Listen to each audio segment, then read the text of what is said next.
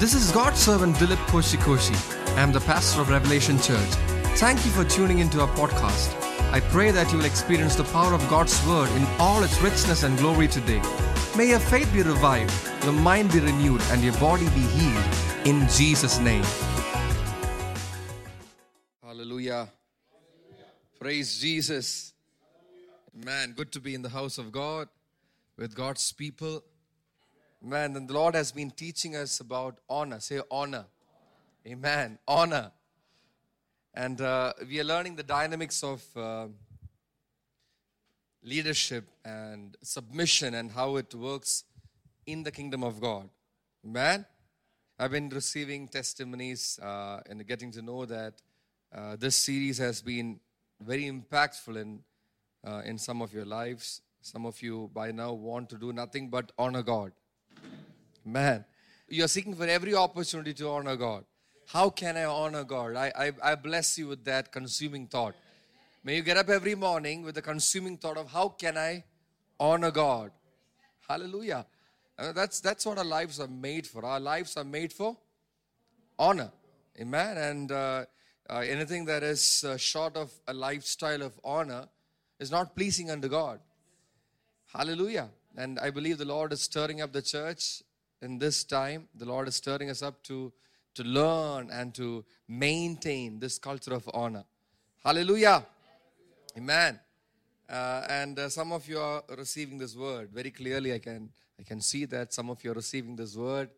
And I know that this is going to benefit you and prepare you for what is ahead in your life. Amen. How many of you believe that? How many of you believe that this is going to prepare you and benefit you for what lies ahead of you? Amen. See, listen, as a minister of God, I'm not interested in the short term. As a minister of God, I'm not interested in your short term. What the Lord has put in my heart concerning the people that He has brought into the fold of this church is long term. Amen. It is long term. Amen. Because that's how Jesus ministered. He ministered, it was always in the long term. The impact was in the long term. You must not come to church expecting only short-term benefits. This is a very sad situation that sometimes we see in the church today, that people only expect short-term benefits. They're coming to the Lord for that quick fix. Say quick fix. And you see, God can give you a quick fix, no doubt about it. But just because of a quick fix, you will not get fixed up. Man, a quick fix cannot fix you up. So don't just focus on the short term. And some people are like that. But what happens if you're like that in the kingdom is you can end up messing up your long term. The saddest thing in the kingdom is when people don't understand that they are stuck. That's the saddest place to be in the kingdom. They think that everything is fine. I want you to know that just because you come to church doesn't mean that everything in your spiritual life is going well. That's one of the steps towards it, definitely. You coming to church and being a part of the service and being part of the fellowship is one of the steps towards building up and edifying you, that is there. But God is not just about, like I said, the short term. If you're a person who thinks that everything is going well, I want you to think again. Examine yourself. The Bible constantly encourages us to examine yourself. In fact, the Bible encourages us to examine whether you are in the faith. That's heavy. You have to examine whether you are in the faith, whether you are truly in the faith. Maybe not a soul on this earth will know how terrible your condition is when it comes to your faith. But the Lord knows. Man, you by now 20 years in the Lord or 25 years in the Lord, you would have learned a certain body language of Christians. We are talking about a book that deals with all these things. We are talking about a book which deals with how in the last days people can creep into the church and they are like hidden reefs in your love feast and clouds without water. And that's what the Bible is talking about. So you better watch out. Don't fool yourself. Don't deceive yourself. I mean, not even for a second think that you are absolutely fine. Don't think like that. God does not want you to think like that. God wants you to be on your toes. The Holy Spirit wants you to be on your toes. The most important thing when you come to church this morning, you can come any way you want, actually, in terms of your outwardly thing. You can come any way you want. God will still receive you. But the most important thing is that you maintain a posture to receive from God. You have to come open, say open, and transparent, not frigid and immovable. I was talking to somebody the other day, and in this church I was just talking to somebody. I was saying, the most important thing in your life is that you're open to God. That you're always open to God. God wants to do something in your life. If you want to be close towards Him, then God can't do anything about it. So one way people fool themselves is when they think that everything is fine. Like I said, it's a sad place to be. For when we look at people and when we see that they're doing absolutely terrible, but they think that everything is fine because they kind of adapted to this mode of being in the church, mode of being in the kingdom, by which they can fool others, and in the process they fool themselves also. This is serious. If any of you are feeling that you're like settled in the kingdom, I want you to know you're not. We are all in this journey. It's a journey.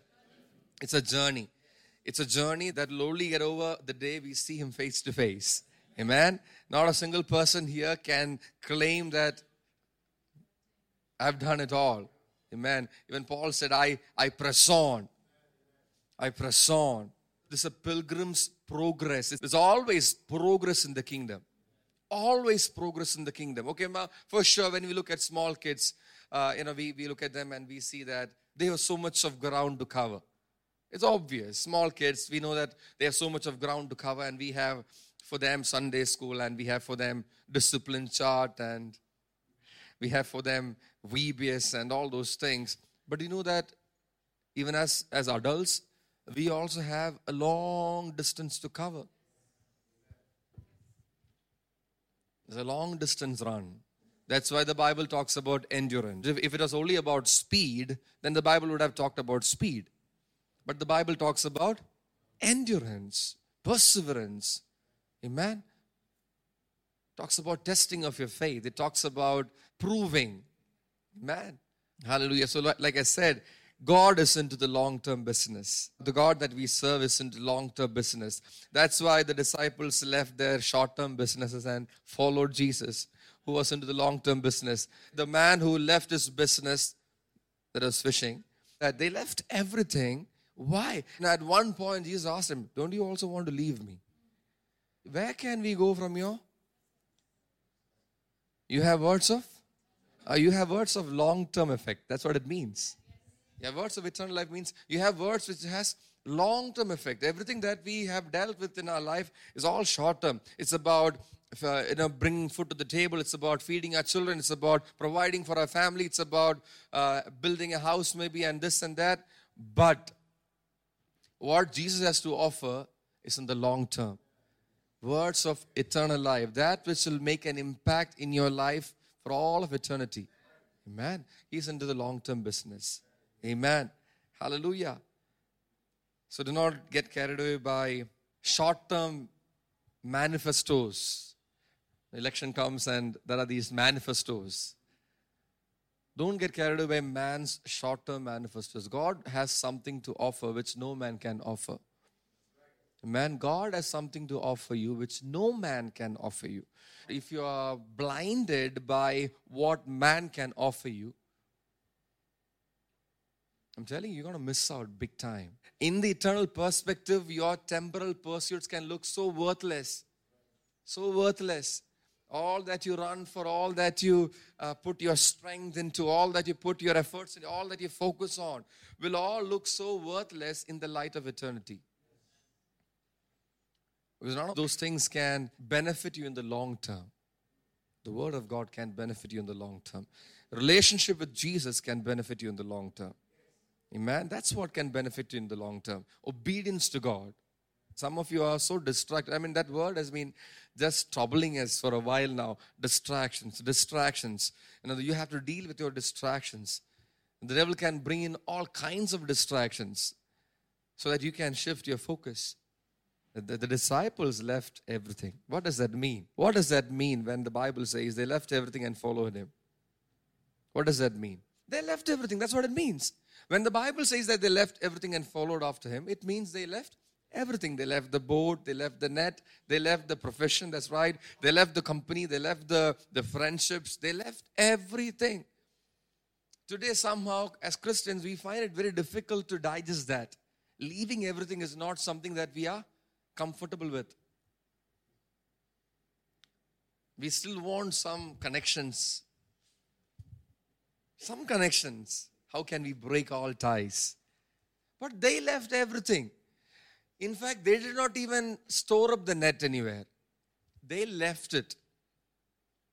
They left it. They dropped it and followed after this one man called Jesus. Hallelujah. Say long term. Say long term. So do not get carried away by short-term manifestos. When it comes to evaluating your pursuits, your basic benchmark must be eternity. If you're on a pursuit, at the basic level, the minimum level, it must impact your eternity. If it does not, it is not worth it. Simple. How easy to live this life on this earth. If what I'm doing today, if my pursuit today, if my worrying today, it has nothing to do with eternity, then I should not worry about it at all. That's why Jesus said, do not worry about tomorrow. Tomorrow will take care of itself. You worry about eternity. That's what he meant. You're worried about tomorrow. Tomorrow is like, God is there. Why are you so worried about tomorrow? But you worried whether you can be in eternity. Amen. Every pursuit, you must break it down to this level. On a minimum level, at the most basic level, what I am pursuing right now, what I am following right now, what I am considering right now, does it have an effect on my eternity? If it has, go for it. If it benefits you in the eternal scale of things, go for it. If not, don't bother about it. That's called empty pursuit.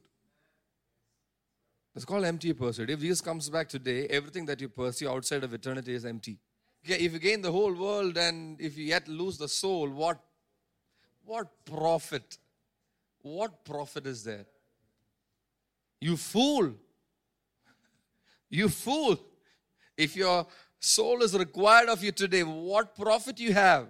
After all the transactions, short-term benefits will not even be there.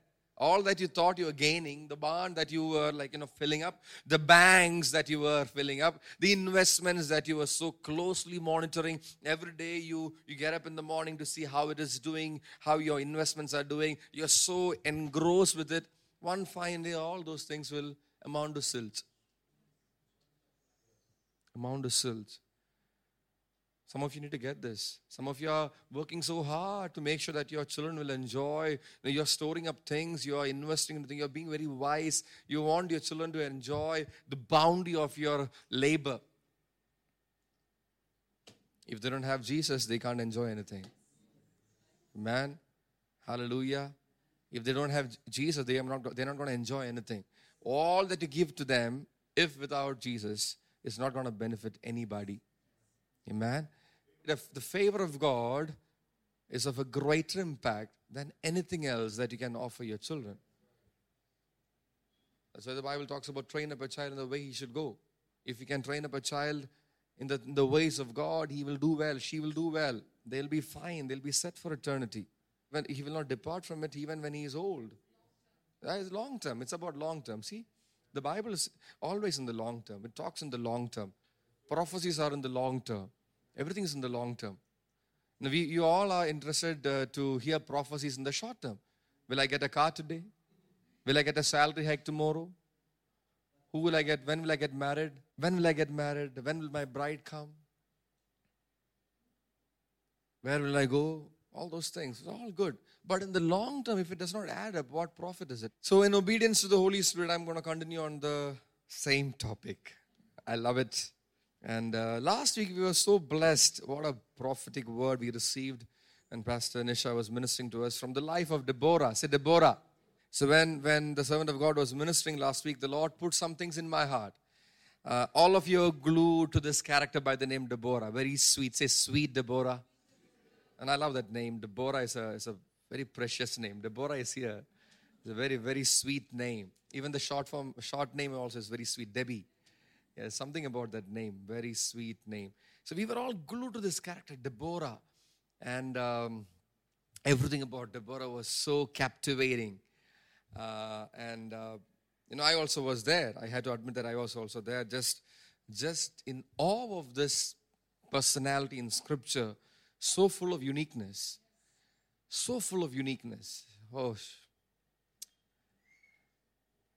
But another character caught my attention during the discourse of that message. Something as she was ministering, one particular thing in specific just caught my attention. I'm going to go to that. But let's read from Judges chapter 4, verse 1 on. Then the sons of Israel again did evil in the sight of the Lord after Ehud died. And the Lord sold them into the hand of Jabin, king of Canaan, who reigned in Hazor. And the commander of his army was Sisera, who lived in Haroshet Hagoyim. The sons of Israel cried to the Lord, for he had 900 iron chariots, and he oppressed the sons of Israel severely for 20 years. Can you imagine being under oppression for 20 years? Now Deborah, a prophetess, the wife of Lapidoth, was judging Israel at that time. She used to sit under the palm tree of Deborah between Ramah and Bethel in the hill country of Ephraim. And the sons of Israel came up to her for judgment.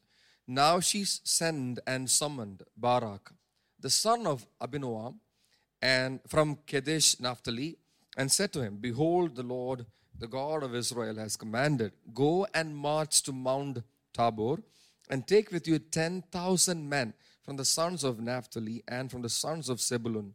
I will draw out to you Sisera, the commander of Jabin's army, with his chariots and with his many troops to the river Kishon, and I will give him into your hand. Then Barak said to her, if you go with me, then I will go. But if you will not go with me, I will not go. She said, I will surely go with you. Nevertheless, the honor shall not be yours on the journey that you are about to take. For the Lord will sell Sisera into the hands of a woman. Then Deborah arose and went with Barak to Kadesh. Barak called Zebulun and Naphtali together to Kadesh, and 10,000 men went up with him. Deborah also went up with him. Amen. Hallelujah. As much as you were captivated by Deborah, I want to bring your attention to this amazing character. Amazing, amazing. And I'll tell you why this person is so amazing. I'm talking about Barak. Man, say Barak. Barak, the son of Abinoam, from Kadesh, Naphtali. Yes, Deborah is a character worthy of attention. But how can we ignore this man, Barak? In some of your mind, Barak has a very low esteem. He is not the kind of example that men would want to emulate. He does not fit the typical notion of masculine heroism, if I can put it like that. But what struck me the most about this person by the name Barak is, how can a man respond to a woman's voice and do something as crazy as taking 10,000 men into the battlefield? Have you ever thought about it? Just think about it. One woman spoke or summoned this character by the name Barak and told him to go out into the battlefield, taking another 10,000 with him. Against whom? Not against any feeble army, talking about against Sisera's army, Jabin's army, led by Sisera, who has got how many iron chariots? 900 iron chariots. How long have they been tormenting or oppressing the people of God? For 20 long years. For 20 long years, nobody dared to do anything about Jabin. 20 long years. Nobody did anything about Jabin. 20 long years, nobody raised a finger, pointed a finger at Sisera. Here comes a woman out of nowhere, sitting under a palm tree. I want you to picture this. A woman sitting under a palm tree and just speaking. That's all that she's doing. No other credentials, no other accolades, no other credibility. Think about this. Can you picture a woman sitting under a palm tree somewhere in Kottayam? I'm telling you, we are not talking about somebody like me who's got a church, who's got a microphone in his hands. I'm talking about somebody who's sitting under a palm tree somewhere. One woman. And you must note the point that Israel never had a woman leader. In the history of Israel, there was never a woman leader. Never. The closest that we had one was when Miriam was around. That was the closest that we had one. She was a leader. She was a prophetess. She was a worship leader. But she was not the main person. She was not the head. She was not the one leader. There was Moses above her. There was Aaron alongside with her. But we are talking about, for the first time in the history of Israel, one woman leader sitting under a palm tree and beckoning this character by the name Barak to come and go into the battlefield. Not just alone. Would have been easier for him to go alone. But now he is asked to go take with him 10,000 people with him, 10,000 men. Who are we talking about? The men with no spears, no sword. Men who forgot war. Men who has got no fight left in them. They were obese. They were not athletic anymore. They were not agile anymore. And this woman calls Barak and says, take 10,000 of them, of those people who have forgotten how to do war, forgotten how to fight, looking round and plump. Take them all and go to battle. Against whom? Against Sisera, who's got 900 iron chariots. Barak obeyed the voice of a woman by the name Deborah, who sat under some palm tree and gave a ridiculous instruction. Beats me. I can't go beyond that. I was so amazed when that aspect was being mentioned from the pulpit last week. I was like, what? Barak who is Deborah? How could he do that without doubting? He followed the instructions of Deborah without questioning. And that's what makes Barak an incredible character. Look at this. The life and ministry of Deborah would have been so insignificant, irrelevant, or it would not even have surfaced out. I would say the Bible would not have contained more than 2 lines about Deborah if not for Barak. Deborah would have been a judge because God raised her up. Deborah would have been sitting under the palm tree also, vindicating or giving justice or serving justice as people come to her with difficult, complex situations. She'll be sitting under the palm tree saying this is right, this is wrong, discerning between what is right and wrong and serving justice. She would have done that.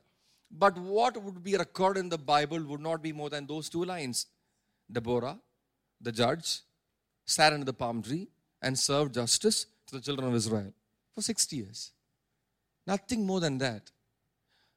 But what became the turning point in this incredible character called Deborah is the fact that when Deborah summoned, a person appeared as lightning into the scene. You know what the meaning of the word Barak is?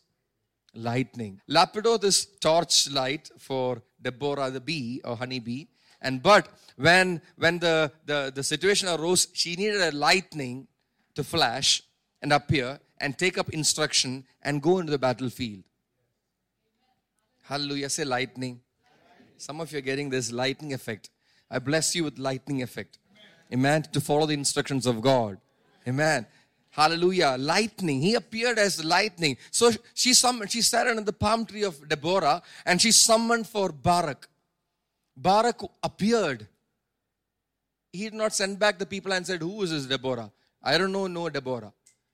He did not do that. He responded. He came. He came. He listened to the plan, the strategy laid out by Deborah. He listened to the prophetic word spoken over by Deborah. He acknowledged the fact that he's just a man. And even when she said, you have to go out and do this, he said, I will go if you come with me.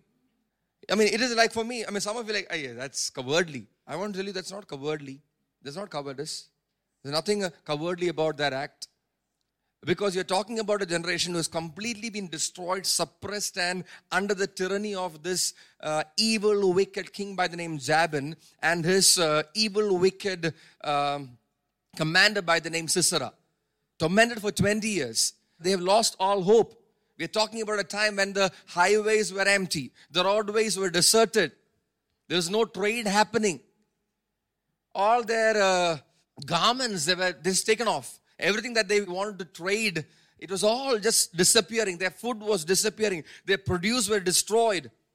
The children were in fear. Can you imagine that situation? The children lived in fear. The families in those days lived in great fear. The woman had no hope for tomorrow. The girl children were terrified, not knowing when they will be kidnapped. 2 for every man, they were taken. So we're talking about such a time. Don't call Barak a cowardly person. He is not. Now he just acknowledged the fact that I don't know anything about all this, but I know that you are from God and you are sent by God. If you go with me, I'll go with you. But if you will not go with me, I will not go. Because he was just saying, I know that God is with you. I don't have that kind of confidence about myself, but I know that God is with you. And if God is with you, I'm going to come with you. Wherever you want me to go, I'll come with you. Or wherever you want me to go, I want you to come with me. But if you want to send me somewhere, don't send me alone. Because I want to be so sure that God is with me. Hallelujah. We put him in a different light, didn't we? We thought Barak was a very cowardly person. He is not. I want to do some PR work for Barak today. Heaven has sent me to tell you that Barak is not a coward. Barak is no coward. Look at this. If not for this man who appeared like lightning when Deborah summoned, the story would have been different. If not for Barak, the lightning. Barak the lightning. Hallelujah. See, your names are prophetic. You must understand that. Your names are prophetic. That's why you must be careful what you call people. Being a believer, what you call each other is very prophetic. I told you, we even considered the fact that if you receive a person in the name of a prophet, you shall receive a prophet's reward. So how important it is for God. What you address a person is very important for God. What you call your children is very important for God. Names are significant. Hallelujah. Praise God.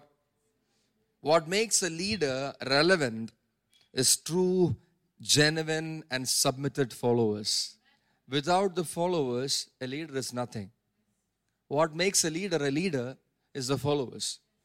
Now, I would dare to even say, if not for the 12, even Jesus would not have done anything. Nobody would even have noted when the Son of Man came into this world and walked around, if not for the 12 who accompanied him. They showed the way for others to follow him. And we heard about that. A huge crowd always followed Jesus. You know why? Because of the 12 that always followed him. They dropped their nets and followed him. The 12 led by example to become followers. You can lead other people to be followers of Jesus. You can lead other people to be disciples. You can show by example how to be a good disciple. You can show by example how to be submitted. You can show by example how to be a person who's always receiving from God. That's what Barak did. I don't think any man would have dared. Oh, the man was so brave, I'm telling you. This man was so brave. Not a single person, not a single man would have dared to go and summon 10,000 people into battle. You think about it. One crazy woman sitting under the palm tree asking you to go and call 10,000 with you into battle. How many of you would do it? Would you do it? Forget a woman under a palm tree. If your pastor were to ask you, will you do it? Forget the pastor also. If Jesus were to ask you to do it, will you do it? He was such a brave man who dared to obey the command of a leader raised by God, which made no sense at all. How crazy can this commandment be? What kind of an instruction is that? What kind of prophecy is that? Sometimes, we are like that. We evaluate the prophecy like that. It does not make any sense to me. It does not apply. It does not ring a bell with me. That's your problem. You have to ring bells. You need bells to ring in your head for a prophecy to make sense. I tell people when I give counsel, first you decide whether you want to see me as a person who can give you counsel or not. And then you come to me. Because if you're not going to take me for my word, then you're not going to receive anything. So sometimes we need to straighten these things. See, don't waste your time in the kingdom of God. Don't waste your time. Don't waste somebody else's time. Time is the most precious thing in the kingdom. The most precious thing. That's why the Bible teaches about redeeming the time, for the days are evil. Now you lose everything else, you can somehow gain it. But if you lose time, you can't gain it. You can't gain it. You can't get it back. The most important thing. That's why you must be so sure where you are placed. You must be so certain what you're doing. Barak was so sure. He didn't waste anybody's time. He didn't waste Deborah's time. He didn't waste his own time. He didn't waste anybody else's time. When he was summoned, he responded. You know that when you don't respond, you can waste a lot of your time. Precious time. Say precious time. I don't know what you deem as precious in your life. Maybe that diamond that you have put in the locker somewhere. Maybe that gold, I don't know how many sovereign gold necklace. Maybe that car of yours. Maybe some of those connections that you have. It's so precious to you. But the most precious thing that you can ever have is the time that God has given you. If you lose time, if you lose the time that God has placed before you, that's why, see, the wisest man, okay, maybe let's say the second wisest man, because Solomon is the wisest man. Or let's say third wisest after Jesus also, was a person by the name Moses. He prayed to God and he said, teach me to number my days, that I may present to your heart of wisdom. I want to be mindful of the time that is given to me. Hallelujah. Don't waste time. Your insubordination, your insubmissive nature can cause you to lose a lot of time, waste a lot of time. Like I said earlier, the saddest place to be is when you don't know you're stuck, but you're stuck. I've met so many people like that. They don't know that they're stuck, but they're so stuck. They're so stuck. They're pursued with such vigor after certain things, a certain direction. They took a certain direction, but they are stuck in life. They get stuck in life because they did not heed to the voice of God. They were not willing in the place where God had placed them. They were not receptive. They wasted time when God gave them time to change, to be corrected, to be molded, to be mentored, to be strengthened. They wasted time. So what happened? After a while, they got stuck. Hallelujah. Thank you, Jesus. So what makes a leader relevant is true, genuine, and submitted followers. Even so for Jesus. If not for the 12 and their obedience to follow Jesus, nobody would have noticed him. Because God has placed in the heart of every man the drive to follow after a cause.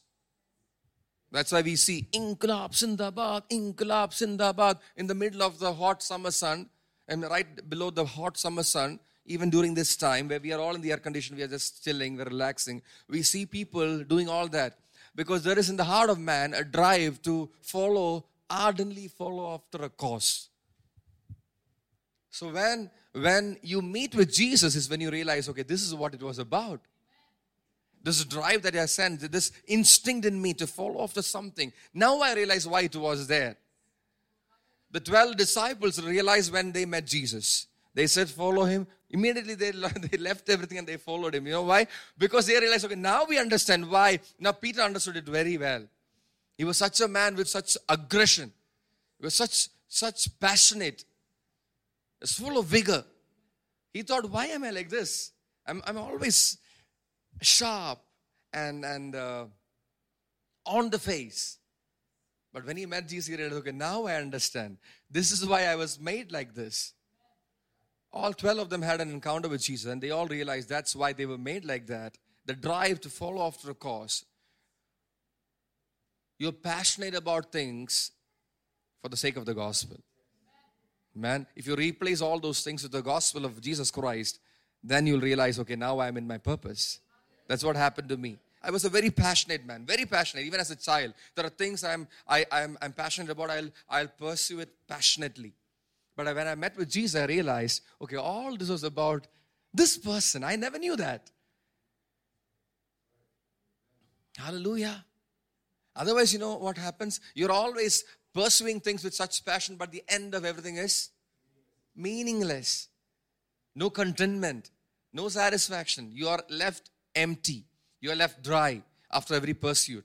But when you meet with Jesus and you follow after Him, then your pursuits will become meaningful.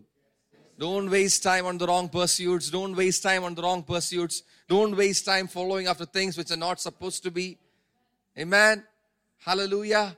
Follow hard after Jesus. Follow hard after Jesus. Let the things of this world grow strangely dim. Hallelujah. So God has placed in the heart of every man this drive. Barak met his purpose when he met Deborah. And he submitted to her. He submitted to her. The Pharisee in you is just troubling you so much this morning. How can a man submit to a woman? Hallelujah. How can a man submit to a woman? If not for Deborah, what would the women of today have done? Praise God for Deborah. Amen. But this man submitted. He submitted to Deborah. The 12 met their purpose when they met with Jesus, and they submitted to Jesus and they followed after Him. Honor and submission are not trivial matters to God. We think, oh, what's the big deal? What's the big deal? I want you to know it's a big deal for God. It's a very big deal for God. Honor and submission are not trivial matters for God. In fact, I would say that honor and submission is what binds the script of God together. It binds up the script of God so that He can execute His divine plan on this earth. Hallelujah. Whenever you see God in action, there was a people who submitted to an authority God has placed over them. Hallelujah. Now, Deborah would have remained just a judge all her life, sitting under a palm tree and executing justice. She would have been very good at it also. The book of Judges, like I said, would have contained her name, but it would have been restricted to just 2 verses. But now we have 2 entire chapters on this character by the name Deborah, one of the most powerful judges the nation of Israel has seen. Hallelujah. Because of the obedience and the submission of this one man called lightning. Say lightning. We're talking about Barak here. He obeyed with lightning speed. He obeyed with lightning speed. He responded to the command of God with lightning speed. He did not waste anybody's time. Man, look at this. Barak did not submit to Deborah because of her sweetness. He went into battle, took 10,000 other men with him. That shows he was a leader by himself, by the way. The fact that he could take 10,000 with him to battle shows that he was so he was not an ordinary guy. If 10,000 people could come when he called, that means he had leadership in him. It was a gifting in him. To face a fierce army known for their 900 iron chariots, he did not do that because he was stupid. Some of you still think that he was a little stupid. Some of you still think it was stupid of Barak to just to respond to Deborah just like that. How could he do that? And some of you are now even troubled with the rest of the story, that he missed the opportunity to take the honor of killing this guy, Sisera. I want you to know that he is not an ordinary man. He was not a stupid person. He was not impulsive. He was a leader. Say leader. He was full of faith. Say faith. Oh, you don't know that about him. He was full of faith. He's full of obedience. Barak was full of obedience. He was full of honor. Say honor. To the point that he could even honor a woman. Hallelujah. Men have this problem. They find it very difficult to honor a woman in authority. Have you seen that? Now you can go back to your college days or school days. A lady teacher, it's very difficult to give them honor as boys. There is something in our head that does not allow us to submit to her. Being a man, he was well aware of the military strength of Sisera. Even more than Deborah. Deborah, being a woman, I would say, probably would not have been so aware of how terrible it is to go out into battle against Sisera. But last week also when she was ministering, she said, I don't know about all these weapons and all. She's a woman. She can't understand. Maybe let's call Binoy, for example. You talk to him about a few things like this, technology. He will speak up because he knows some things about. That's how men are. You're excited about guns and bombs and missiles and all. The news about ammunition catches our attention. So I would say that this guy Barak was even more acquainted or well versed with how terrifying this army is, even more than Deborah. But in spite of that, when Deborah summoned him and asked him to go out into battle, he said, yes, I will go if you come with me. You know why he did that? Because he never doubted the word of the Lord which came through Deborah. That's why. That's where the key is. The key is in recognizing your leader as your leader placed by God, and in knowing that what he or she tells you is a word from God and not doubting it. You need to receive prophecies lightning speed. Now some of you hear a lot of prophecies, but you don't even know a thing. You know why? Because you have received it quickly and left it quickly also. As much as we would like to laugh at it, I would say it's a dangerous place to be. It's a very dangerous place to be. I know it is a dangerous place to be. If you can't remember what God has spoken to you through men of God, through servants of God, you are not dishonoring the servant of God. In dishonoring the servant of God, you are despising the spirit of prophecy. But this is the truth of the matter. This is the truth of the matter. You don't respond to a word of prophecy, it's your big miss. In the process, you dishonored God. In the process, you dishonored God. But look at this man, lightning. You must well understand the context. Peasantry has ceased, village life has ceased, highways were deserted. There was no normalcy in the land when God raised up Deborah. No normalcy. Heroism was unheard of. Heroism was? There's no heroes in the land anymore. There are no machos in the land anymore. How can a man go up against the very army which the whole land dreaded for 20 years? You tell me. You tell me. You tell me. You give me an explanation. How can an ordinary man go up against an army which the whole land dreaded for 20 long years? Nobody can explain it. The only explanation is this. The only explanation is this. He trusted the word of God. That's all. That's it. 100%. No doubt at all. 100%. Okay, if that is what you say, I believe it. Barak recognized Deborah as a true woman of God. I'll tell you what it did to him. It will blow your minds. I'll tell you what it did to him. It will blow your minds. You know, some of you are stuck in ordinary situations because you can't recognize the anointing of God. You are swayed by names, you are swayed by popularity, but you are not swayed by anointing. You are swayed by popularity, you are swayed by the looks, you are swayed by the names. You are swayed by the Manoramas and the Times of India's than the anointing of God. that is upon a person. You can't recognize the anointing of God. I mean, what use is, what use? What use? If you can't recognize anointing, what use with your life?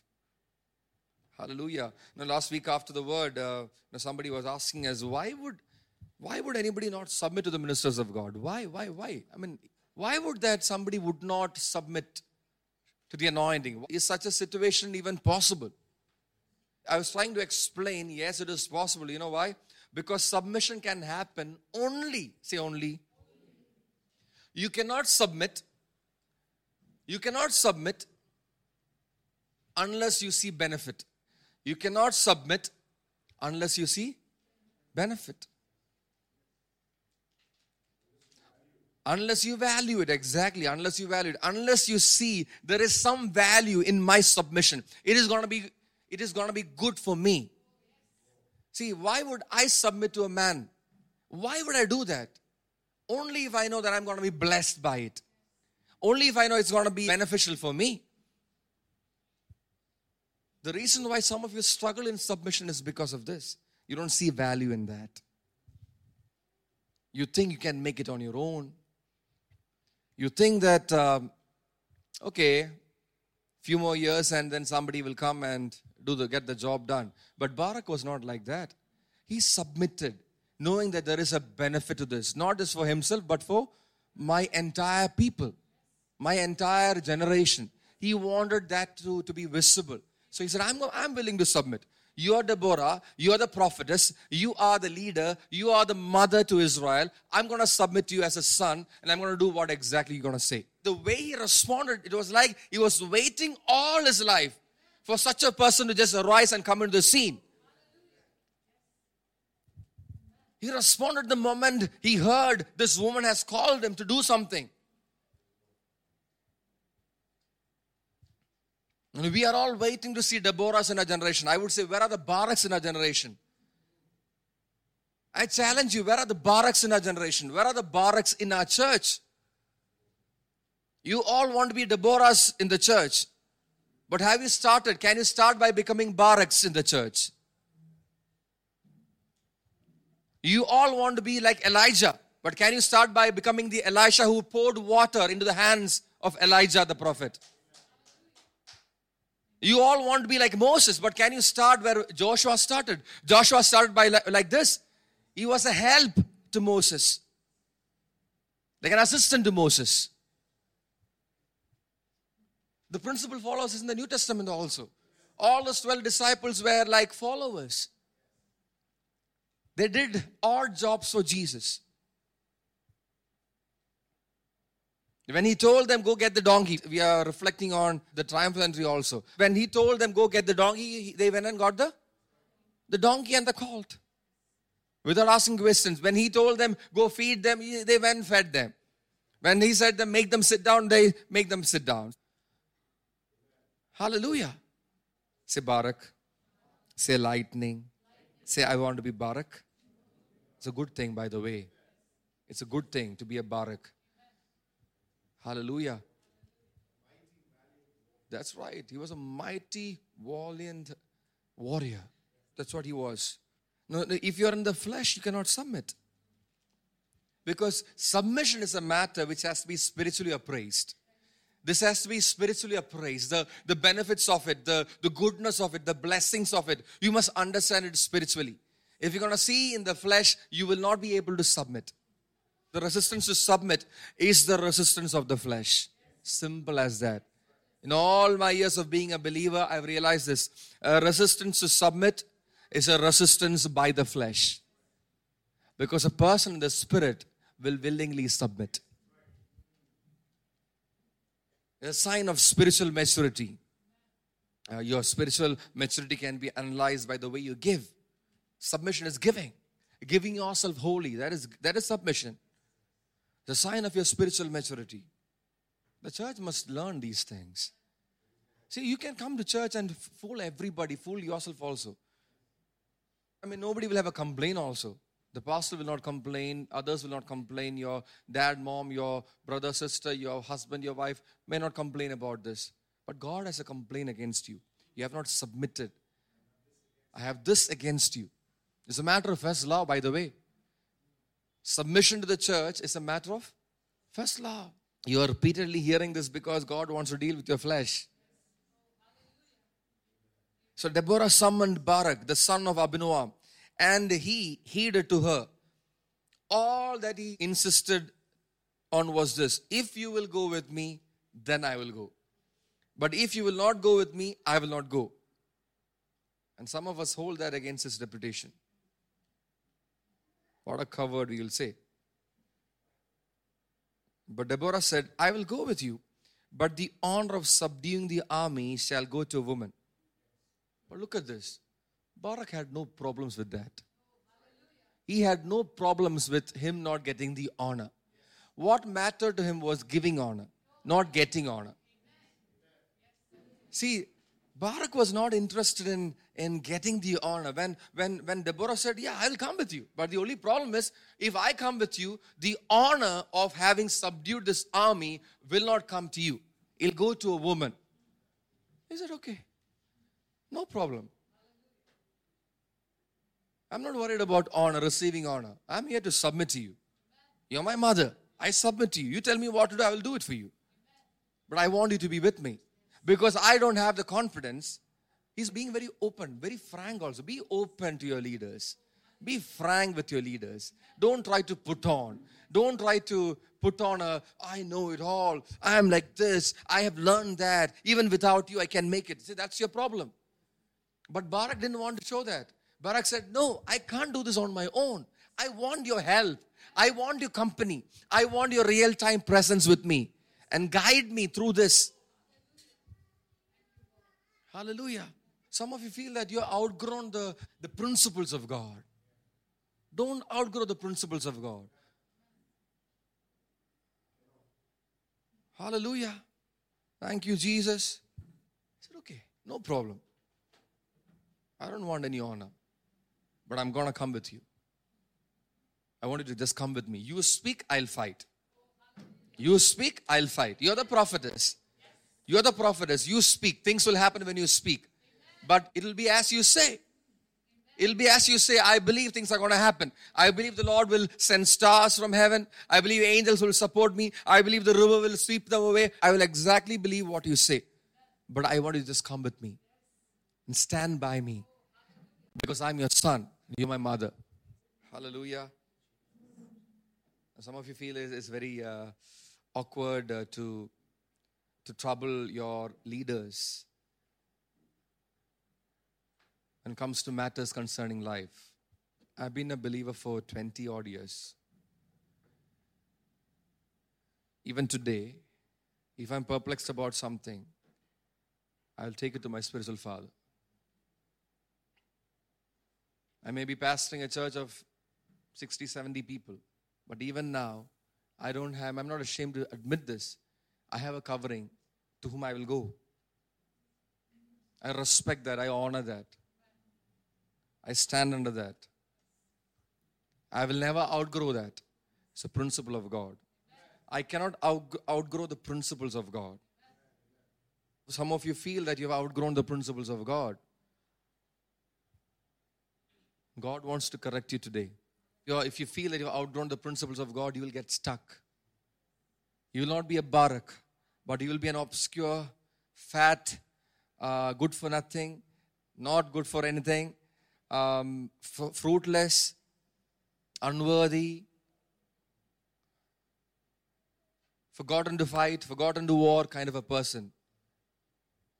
But if you can recognize the anointing, if you can honor, if you can understand submission, the principles of God, and how good it is for you to be submitted to God, I'm telling you, the Lord will change your destiny. He will change your destiny. Hallelujah. Thank you, Jesus. He did not want to try out anything on his own. He acknowledged that his ability to hear from God was not so great.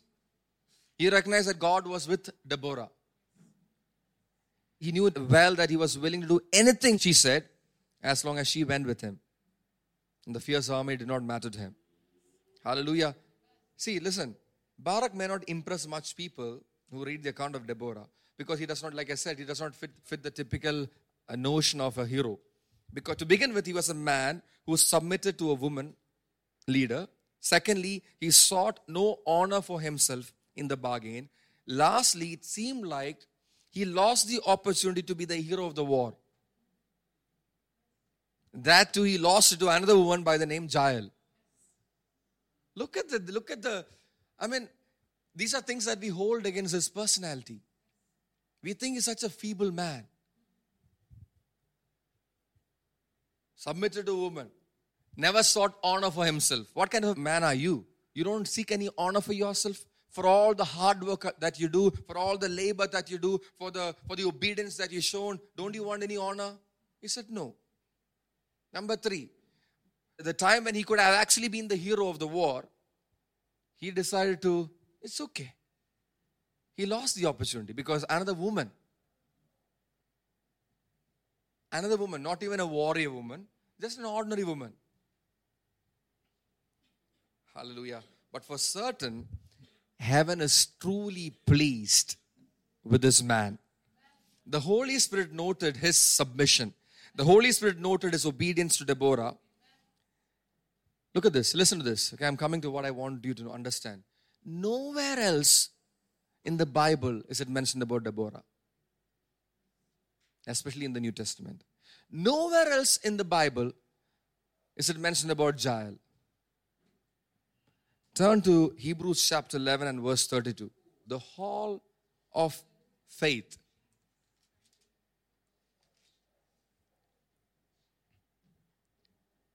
And what more shall I say?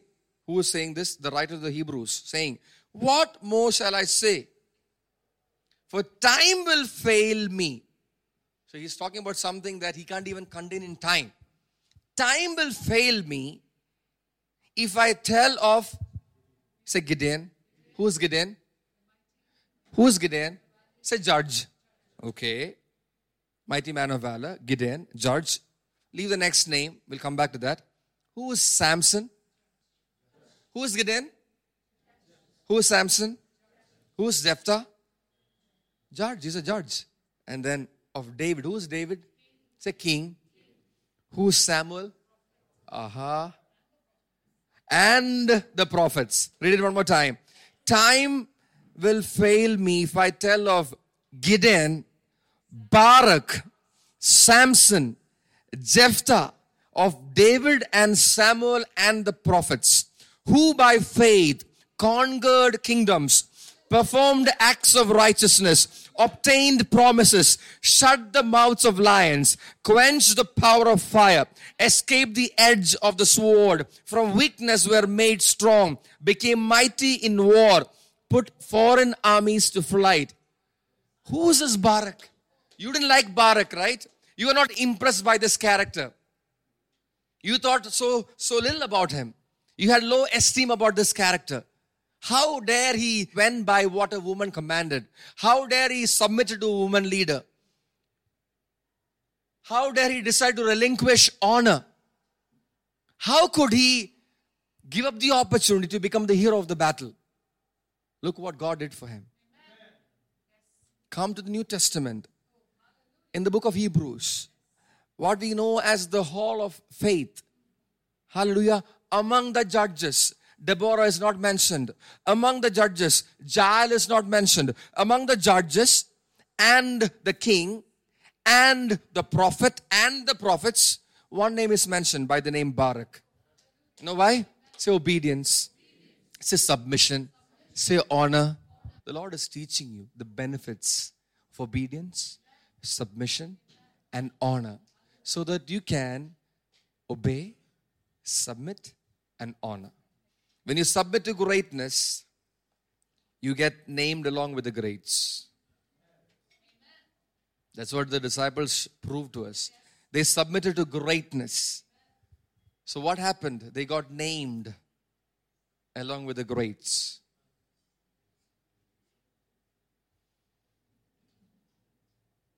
The secular world knows who Peter is. The secular world knows who John is. The secular world knows who Thomas is. You know why? Because they submitted and honored the anointing. Amen. Hallelujah. When a person submits to a minister of God, he is submitting to God. When a person honors a minister of God, he is honoring God. Now, you cannot circumvent this truth. Now, many of us do not like to acknowledge this, but this is the principle of God. You cannot reach your future. Oh, listen to this. You cannot reach your future by bypassing the grace of God. You want to reach your future, you want to reach your destiny, you cannot do so by bypassing the grace of God. The grace of God is extended to you. How? By way of leadership, by way of authority, by way of ministers of the gospel. God has not called you to be a silo in the kingdom. This is an order. God is a God of order. I mean, we can question how come he selected Deborah? How come he appointed Deborah? What was Deborah's qualification? Who is she? What's her lineage? What are her qualifications? We can have questions about her. Isn't she a woman? I mean, have you ever seen a woman in history like that? We can have all kinds of questions about Deborah. But when God raises up a leader, he's a leader or she's a leader. No questions asked. No questions asked. Amen? With all the imperfections, with all the flaws, that person is still a leader. Amen? Hallelujah. And then, when you understand, when you look at the leadership of God or the authority of God and the fatherhood of God, and you submit to that, that brings benefits, blessings. Amen? You will be counted among the greats. Hallelujah. See, Moses was the hand of God. Look at, say hand of God. Moses was the hand of God. How many of you believe that? How many of you know that Moses was the hand of God? When Moses stretched his hand, the road, when he stretched it out, miracles took place. Waters parted. So his was the hand of God. You know that Moses was the hand of God? Deborah was the hand of God. Paul was the hand of God. Godly leaders are given as God's outstretched arm for the good of his people. So that's why in the New Testament we come across, humble yourselves under the mighty hand of God. What does that mean? Can you see the hand of God physically? Then how can you humble yourself under the mighty hand of God? That he may exalt you in due time. What is the Bible talking about? Can you see the hand of God? Can you see the fingers of God? Maybe in visions you can see. But otherwise, can you see the hand of God? So when the Bible instructs us to humble yourself under the mighty hand of God, it is referring to whom God has placed over your life. When you humble yourself under the mighty hand of God, God's order, God's structure, the Moseses, the Deborahs, the Davids, the Elijahs, the Joshuas, the Pauls, the Peters. When you do that, when you humble yourself under the mighty hand of God, whenever you see the hand of God was with the apostles. The hand of God was with the apostles. So when you see the apostles, you can see the hand of God. You can see the hand of God in the ministers of God. When they move in power, it's the hand of God. Joshua submitted to Moses and was exalted by God as a leader. Barak submitted to Deborah and was used by God as a... Timothy submitted to Paul and was raised by God as a leader. God wants you to be a leader. God wants you to be a leader. But you can't be a leader without becoming a follower, a disciple. Yeah? You can't become a leader unless you become a follower. Thank you, Jesus. Hallelujah. Let's turn to John chapter 12. Let's look at the triumphal entry. Amen. Say triumphal entry. Why did the triumphal entry take place?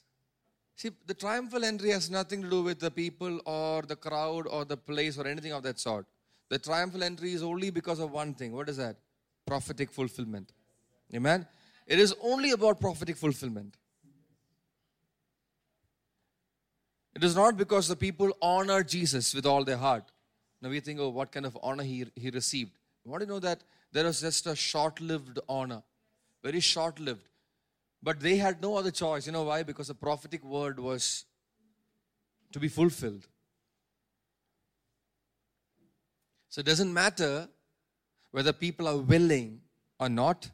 If there's a prophecy over your life, everything will come into alignment. Amen? Hallelujah. It doesn't matter whether all the people in Bethany and Bethphage were all good disciples of Jesus. Didn't really matter. What mattered was the fact that there was a prophetic fulfillment which has to take place. Multiple prophecies. When you study the prophecies of Daniel, we see that this triumphal entry was fulfilled to the day. Some of you don't know that. You know that the triumphal entry was prophetically foreseen by Daniel, and if you count the number of days according to the prophecy that he made, it will land exactly on the day in which Jesus entered Jerusalem with the triumphal entry. Exact number of days. You had to bring into consideration the lunar year, 360 days, and all those things. If you put all these things together, I'm talking about the 70-week prophecy. Yeah, the 62 plus the 7. Yeah, and the last week. So the last week we are yet to see, but the 69 weeks have already behind us. Okay, so this happened on the exact day which Daniel prophesied. How many of you knew that? Hallelujah. So everything that took place on that day was prophetic fulfillment. But we think it was because people learned to worship God. You have to understand that everything that took place was for the sake of the fulfillment of the prophecy. It has nothing to do with the people. Whether people were ready, whether people were in the heart of worship or not, didn't really matter. What mattered was a prophecy was made. Amen? So that's what we see in the triumphal entry. Hallelujah. This is John chapter 12, verse 12 onwards. On the next day, the great multitude who had come to the feast, when they heard that Jesus was coming to Jerusalem, took the branches of the palm trees, went out to meet him, and began to cry out, Hosanna! Blessed is he who comes in the name of the Lord, even the King of Israel. And Jesus, finding a young donkey, sat on it, as it is written, Fear not, daughter of Zion. Behold, your king comes, sitting on a donkey's colt. These things his disciples did not understand at the feast. But when Jesus was glorified, then they remembered that these things were written of him, that they had done these things to him. And so the multitude who were with him when he called Lazarus out of the tomb. Look at this. I want you to pay attention. So the multitude who were with him when he called Lazarus out of the tomb and raised him from the dead were bearing with him witness. So who are bearing witness? Which crowd? Those who saw Lazarus being raised from the dead. Okay? So they were bearing witness of Jesus. Verse 18. For this cause also the multitude went, and for which cause? For which cause? The resurrection of Lazarus. For this cause also the multitude went and met him, because they heard, that he had performed a sign. Amen. So the people who came out to celebrate the entry of Jesus, they came because of one man by the name Lazarus. Most of them who were there, they came because they were witnessed the resurrection of Lazarus, or they heard about the resurrection of Lazarus. They had nothing to do with personal relationship with Jesus. Are you with me?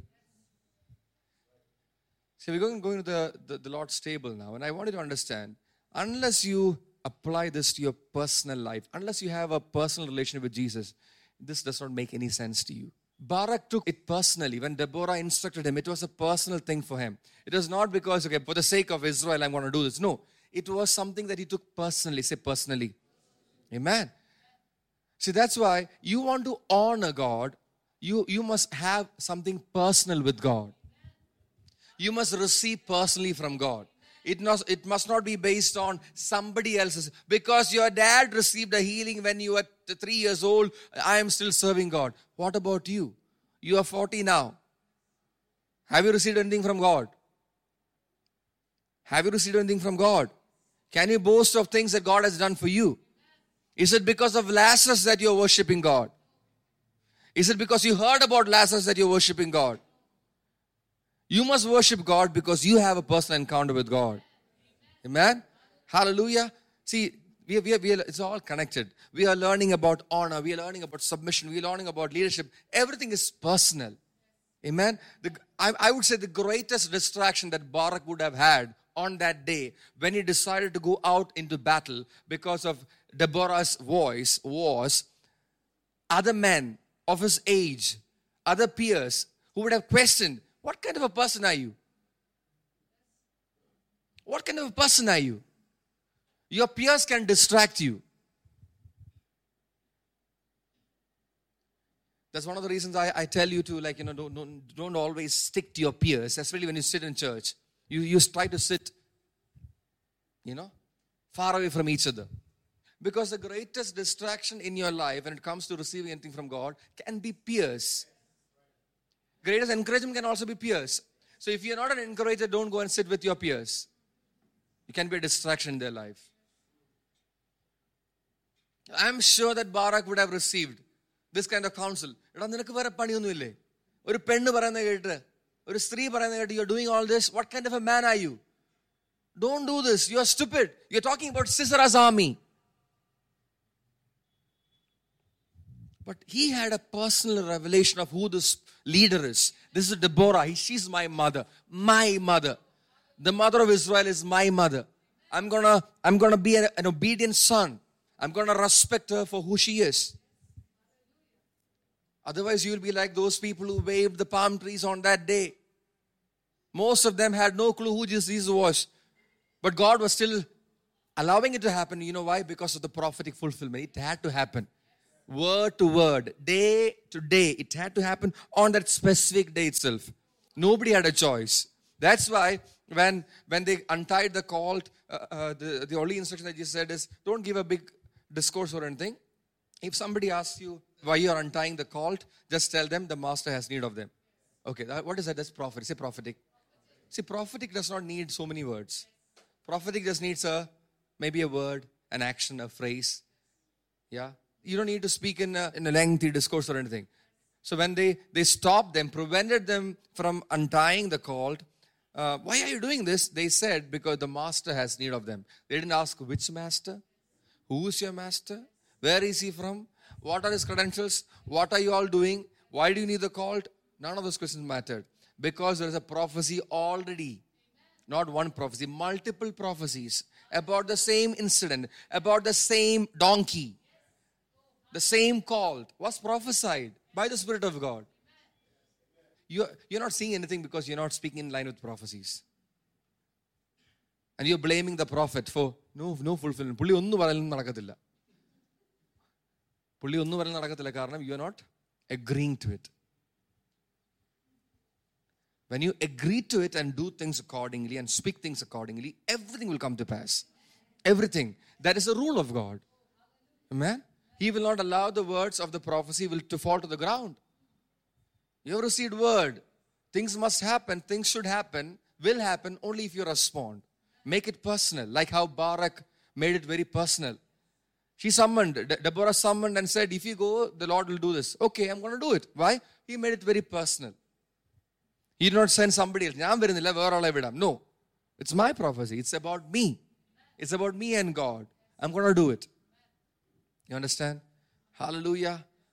So on the triumphal entry, there are lessons to learn on the day of the triumphal entry. They all worshiped. They took the palm leaves and they spread the clothes. Most of them did it because they saw this Lazarus walk out of the tomb.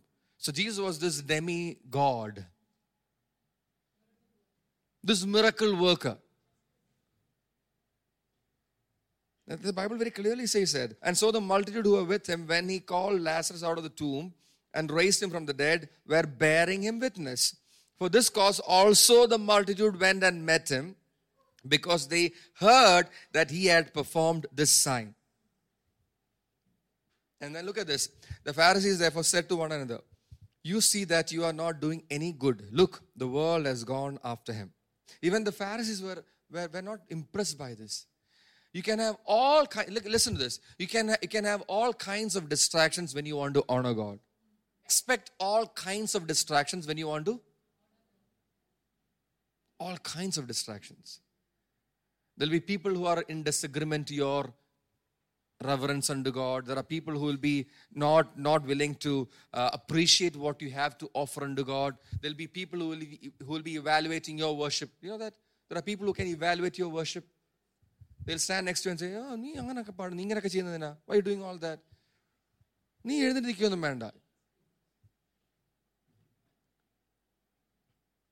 The biggest threat to a person maintaining honor are the peer circle, the circle of peers. The biggest threat. The place where honor gets drained out from a person is in a circle of peers, the seat of scoffers. You find 3 people who can talk nonsense and hang out with them, gone. Your spirituality will fly out of the window. You might be a great worship leader. You just worshipped, led the people into an amazing time of worship. You step out and you are with a bunch of clowns. I'm telling you, the ability to honor God is getting drained. Somebody has to receive this word. Hallelujah. You have to be very careful. No, you cannot be in the presence of God and speak any way you want. You cannot be a person who seeks to honor God and speak any way you want. You cannot do that. You cannot do that. I would say some of these people who worship God the very next day or in a few days down the line, they are the ones who said crucify him. They agreed to the crucifixion of Jesus. They agreed to that. They agreed to the sufferings of Jesus. They agreed to that. The same people who, Hosanna, blessed is the one who comes in the name of the Lord, all those things, they sang and all, but gave it a few more days, no honor. Because the honor was pegged to one miracle that they heard somebody else received. If your relationship with God is pegged to somebody else's experience, you're not going to maintain that. If your relationship with God is based on somebody else's relationship, that's why I tell young children, you must have your own relationship with Jesus. Not because your parents are worshipping. Not because your parents want to come to church. You must ask your children, do you want to go to church? And sometimes Nisha asks that question, do you want to come to church? If you don't want, don't come. But we'll deal with them. That's a different thing. But there's a choice is there. Do you want to come to church? If you want to come to church, get up now. Otherwise, we're not going to take you to church. Now they have to decide whether they want to come or not. Because at the end of the day, we all stand one-on-one with our Master, with our Savior. Amen. You don't get to stand with your husband who was a very prayerful man. You don't get to stand with your wife who was a very pious, very righteous person. You don't get to stand with your parents who were like ministers of God. You don't get to stand with your children who were serving the Lord. On that day, you have to stand one-on-one. One-on-one with Jesus. Amen. We like there is something called as a mob mentality or crowd mentality. There's no individual opinion. The opinion of the crowd, the majority becomes the collective opinion becomes individual opinion. That's what happened on that day. That day, there was a worship mindset. A few days down the line, there was a crucifixion mindset. Are you getting this?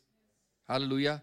But may your spirituality be not affected by mob mentality or crowd mentality. Amen. May you be able to serve God with a crowd, without a crowd. May you be able to worship God just the way you worship God, whether you are alone or in front of hundreds of people. Some people can't. No, there's no crowd, there's no vibe. The vibe is not this, the vibe is, amen. If you have this vibe, you can worship all the time. But if this is the vibe that you are looking at, then you're not worshiping God, you're worshiping people. Or you're receiving their worship. Amen. Hallelujah. Thank you, Jesus. So the triumphal entry should teach you a few things. It must teach you how to honor God. Not to be swayed by, it's good. It's good when there's a crowd. But when all the crowd will leave, all of them will leave one by one, will you still stand worshiping God? There's one man who did that. When everybody went back to their tents, there's one man who still stood at the entrance of the tent and worshiped God. Joshua. He was a leader. The secrets of leadership. Amen. Whether the crowd is with me or not, whether the band is here or not, you still will worship. Amen. Hallelujah. With music, without music, I can still? Can you do that? Hallelujah. Some people choose churches based on how good the band is. How good the band is. The band will be very good. But that's all what you'll get. A band. Praise God, we have a band. Man. We appreciate them, every single one of them. They are anointed. They're anointed. They are called for this. They're handpicked by God. And my prayer for them, every single one of them, is that they stay this way. They only grow in this. They only understand their calling. They'll only explore the depths of God as the days go by. Hallelujah. We don't despise what God has given us. But at the end of the day, it is not about the crowd. It's not about the mob. It's not about any of these things. When you stand alone, one-on-one, it's not about Lazarus. Amen. It's not about Lazarus. It's about you and God. You must get angry of those things which irritate you when you're worshiping God. You must be so pissed off by those things. Anything that troubles you in the midst of worship, and I get so irritated. So irritated when worship is going on and when something is not aligning with worship, I get so irritated. The most irritating feeling you can get is when I am disturbed in worship. And I don't like to be disturbed in worship. You must be like that. You must not irritate others in worship. Amen. Hallelujah. Praise God. Praise Jesus. Hallelujah. So when you come to church, you better have reason to worship God. Not because Lazarus, your neighbor, was raised from the dead. Yeah, the neighbor is raised from the dead. His sisters are also doing well. Martha is doing good. Mary is preaching the gospel also. Amen. She's a good worshiper. She poured out the oil, anointed the feet of Jesus and all. They did all that. But what about you? Man. Hallelujah. Hello, this is Dilip Koshy. I'm sure this podcast has blessed you. Do subscribe to our channel for more messages and follow us on social media to stay connected. May God bless you.